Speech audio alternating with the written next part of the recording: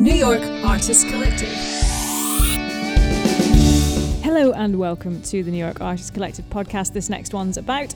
This is the podcast where we interview a favourite artist of ours to discuss the creative songwriting process behind one of their songs. I am your host, Stephanie Manns, singer-songwriter and one of the New York Artists Collective producers, and today's guest is Laura Valk, one half of the Brooklyn-based indie folk duo Skout. Laura Valk, welcome to the show. Thank you for joining me. Thanks for having me. So you are one half of the duo Skout. Yes, Skout with a K. Skout with a K. How did that come together? How did the name come together with a K? Sure. So I had started playing in college solo quite a bit I was Skout with a C at the time.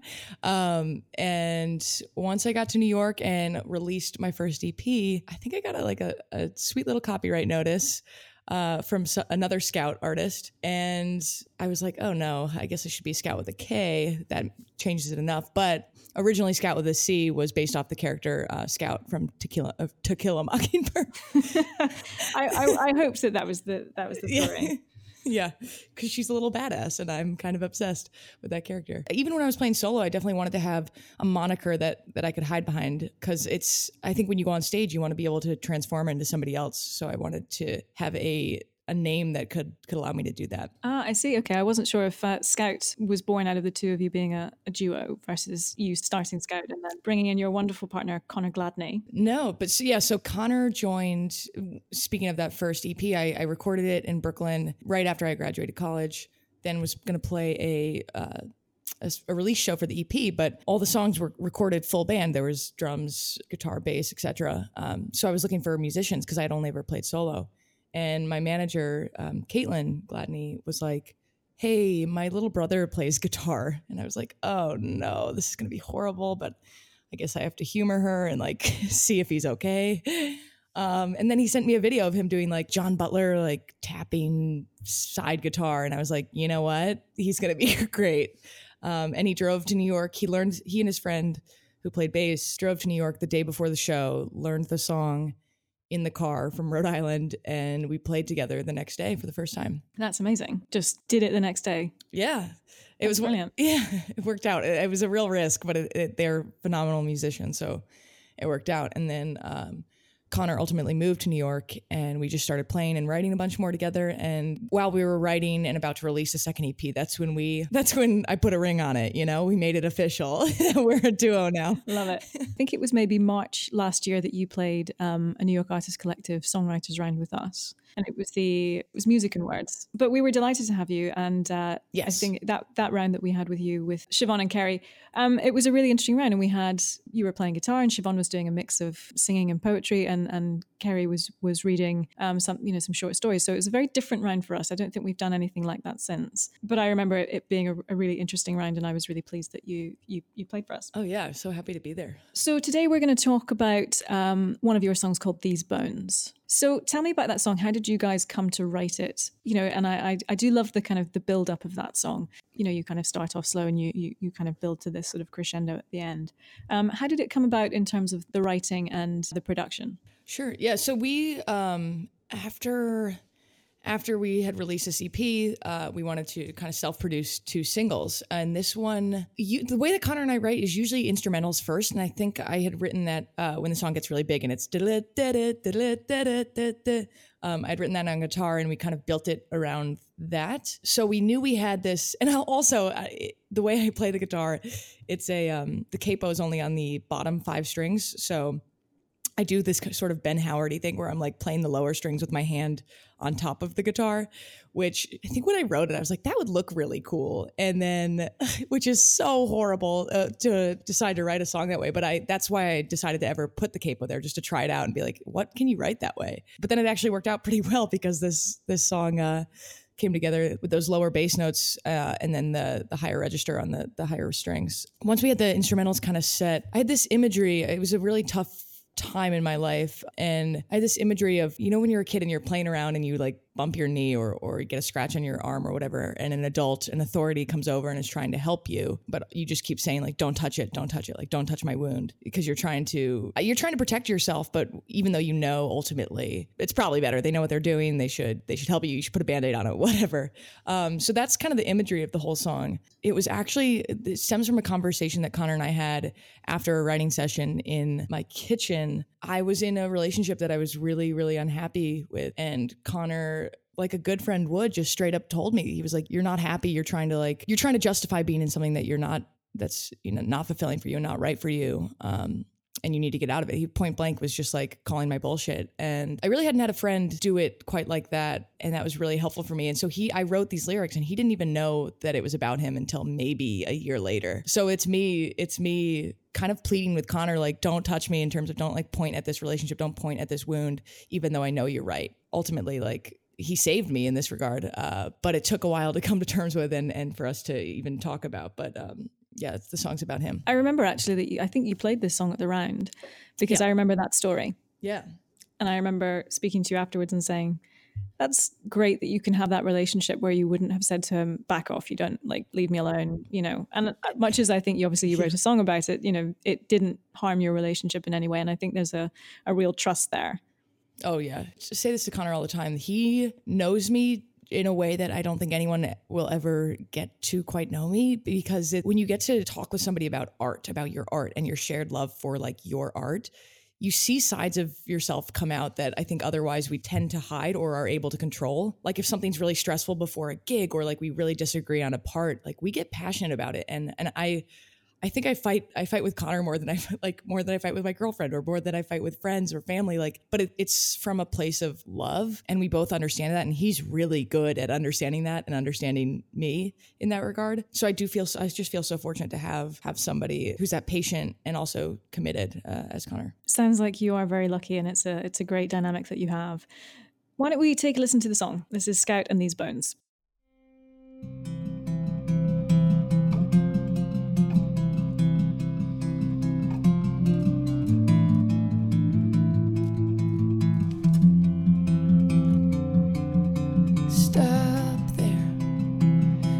Your distance, come any closer and you might just see me shake.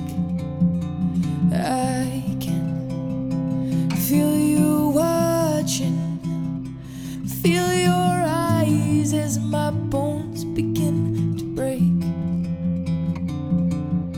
But please don't touch me. Please just let me lay here as I am. Please don't touch me. I know you're only here to help, but I'm so scared. See, I know that these bones, they might need setting, but first we'd have to break more, and I'm not ready. Yeah, I know that these bones, they might need setting, but it hurts so much less if I'm not ready.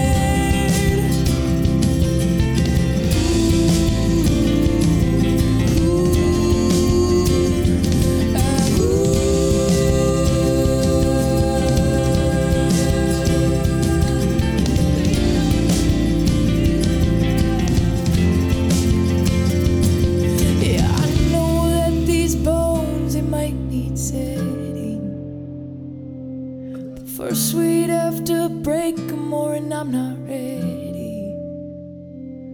Yeah, I know that these bones, they might need setting, but it hurts so much less if I'm not ready.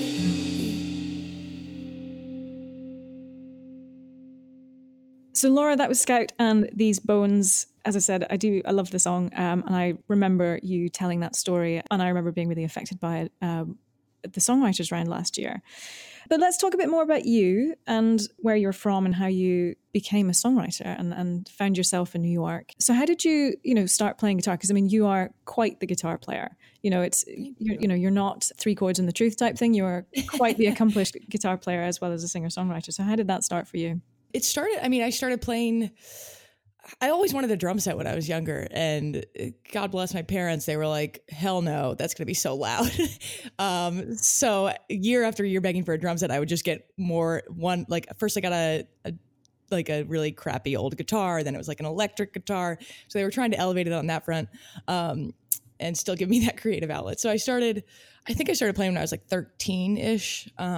And I took lessons and learned. I was never really good at scales and reading music, and I did try. It wasn't one of those things where I said screw it. So I tried to learn the traditional like music theory and everything, but I always loved just playing around and messing around, especially once I started switching to open tuning. I got really obsessed with this artist Ben Howard in 2011 when he released his album Every Kingdom, and I just started learning those songs and playing around with alternate tunings, and that just completely changed my world in terms of like what I was capable of doing on guitar. And melodies it's easier in my experience to hear a melody in your head and then make it come alive with an open tuning. I played in a high school band.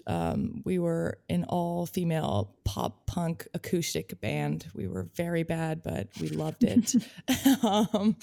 And then when I got to college, I started playing solo, and now I play with Connor. And it's great having, Connor and I, we play and learn guitar in a similar way where neither of us can read or know theory. So that's where the guitar sort of came from. And how did you come to be a songwriter? Was that something that also came naturally as well? Or, did you want to be just a guitarist in a band, or did you want to write your own songs and front a band as well? I think I always wanted to write. It's such a therapeutic thing. Most people in my life will tell you that I'm not a very open person, and it's not on purpose. I don't always understand that criticism of my personality, but I think I have always naturally kind of put thoughts and feelings into songs, into lyrics, and things that I can't say directly to other people, I'll put in a song. So to me, it feels like I'm getting it all out. And if someone's like, hey, you never talked to me about that, I'm like, well, I did. Just listen to the song. Here's a song I wrote about it. Yeah, exactly. So it grew up, I think it was an outlet growing up. That's where it started. And it was just always a way to manifest like thoughts and feelings that I simply couldn't bring myself to say out loud. And that's where that came from. So I was a super angsty teen. I would listen to like pop punk bands about like, school sucks, my parents are mean. And so I wrote a bunch of lyrics that were like so sad for, a 15-year-old with a pretty good life. But that's kind of where I got my start. And now it's like, lyrics are the last thing I do, but I look forward to it so much because they're so fun to play with. I just really love it. And so at college, you got into music producing. Yeah. So we had a great setup. I went to Duke, and I was fortunate that there, when I started, the studio there was literally a broom closet converted into a control room.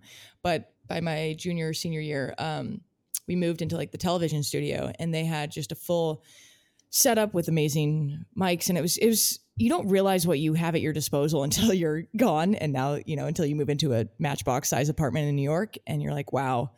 I love how you've gone from a broom closet to a Matchbox. Yeah, that's my trajectory. Some good metaphors there.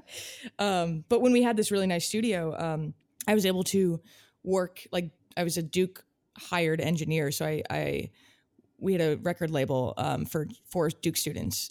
So I would record and engineer sessions for students and for myself. And I did that as like my source of income in college. I basically learned everything from scratch. My Google history and my YouTube history is all just like how to compress a kick drum. Like it's all I just learned from YouTube basically. Well, that's better than most teenage boys, I'll tell you that. Yeah, I hope so. So we've brought on producers here or there, or like I usually hire for our releases. We hire somebody to mix it because there are people who are way better at mixing than I am. But for live stuff, either myself or Connor will mix.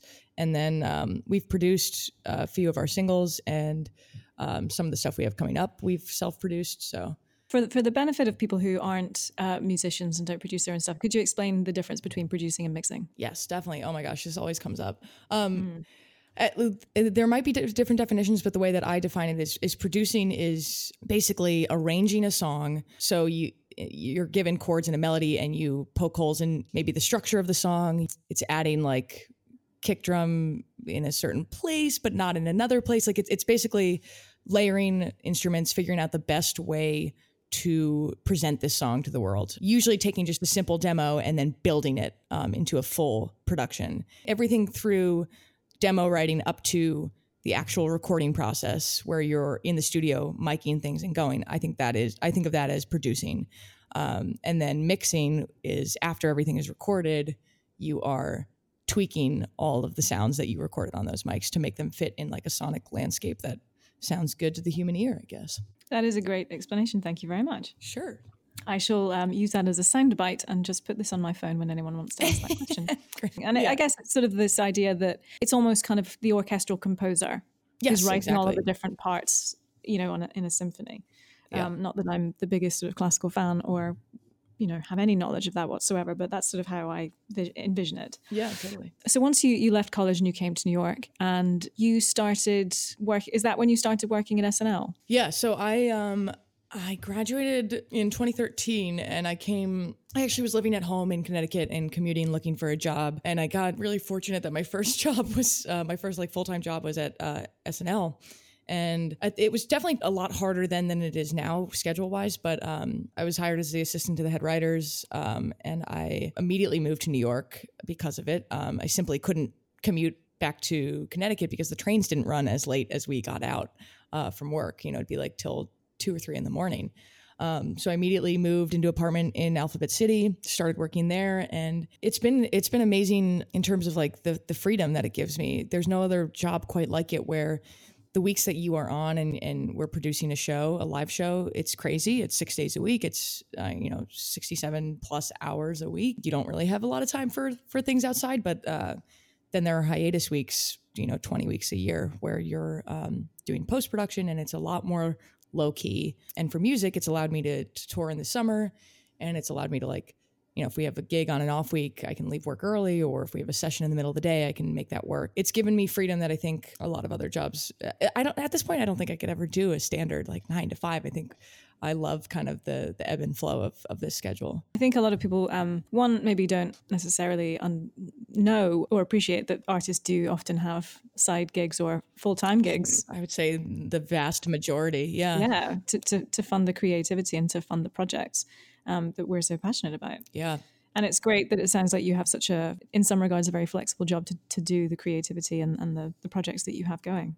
Yeah, no, I love it. I think you're right. And it's something that we were kind of talking about this earlier, but not a lot of people tend to talk about because there's unfortunately, I think you lose some of the legitimacy, or you feel like you're losing some of the legitimacy around your artistry when you're like, yes, I'm a musician, but also I do this job to sustain myself, which I think is unfortunately just the way that like society talks about it. But I think that in reality, it's just a necessity. And because of the way that art and music is distributed now and like sold now, it's just, unless you are a massive touring band, it's really, really hard to be profitable. So like my 401k is our albums. Like that's where all my money goes, but I have no regrets about it because it's what I want to be doing. And it's what I would be doing if, if it was sustainable. No, I think it's important that we talk about it as artists, because I certainly have a stigma about my day job as well. And it takes away, as you were saying, from the legitimacy or the romanticism of it. Right. I think part of that has maybe been driven by the whole X Factor or Pop Idol or American Idol or whatever, when they're selling a rags to riches story, and people love that and they lap it up. I don't know whether it becomes harder to like somebody if they don't have that kind of story behind them, but I do think it's a shame. And that industry, those kind of shows, has driven down the value of music, the way that we're able to make a living. Yeah, I think that's a really good point. I've gotten two different like sets of advice there. Once was told like definitely don't have a plan B, because then it'll never happen, which I appreciate that advice.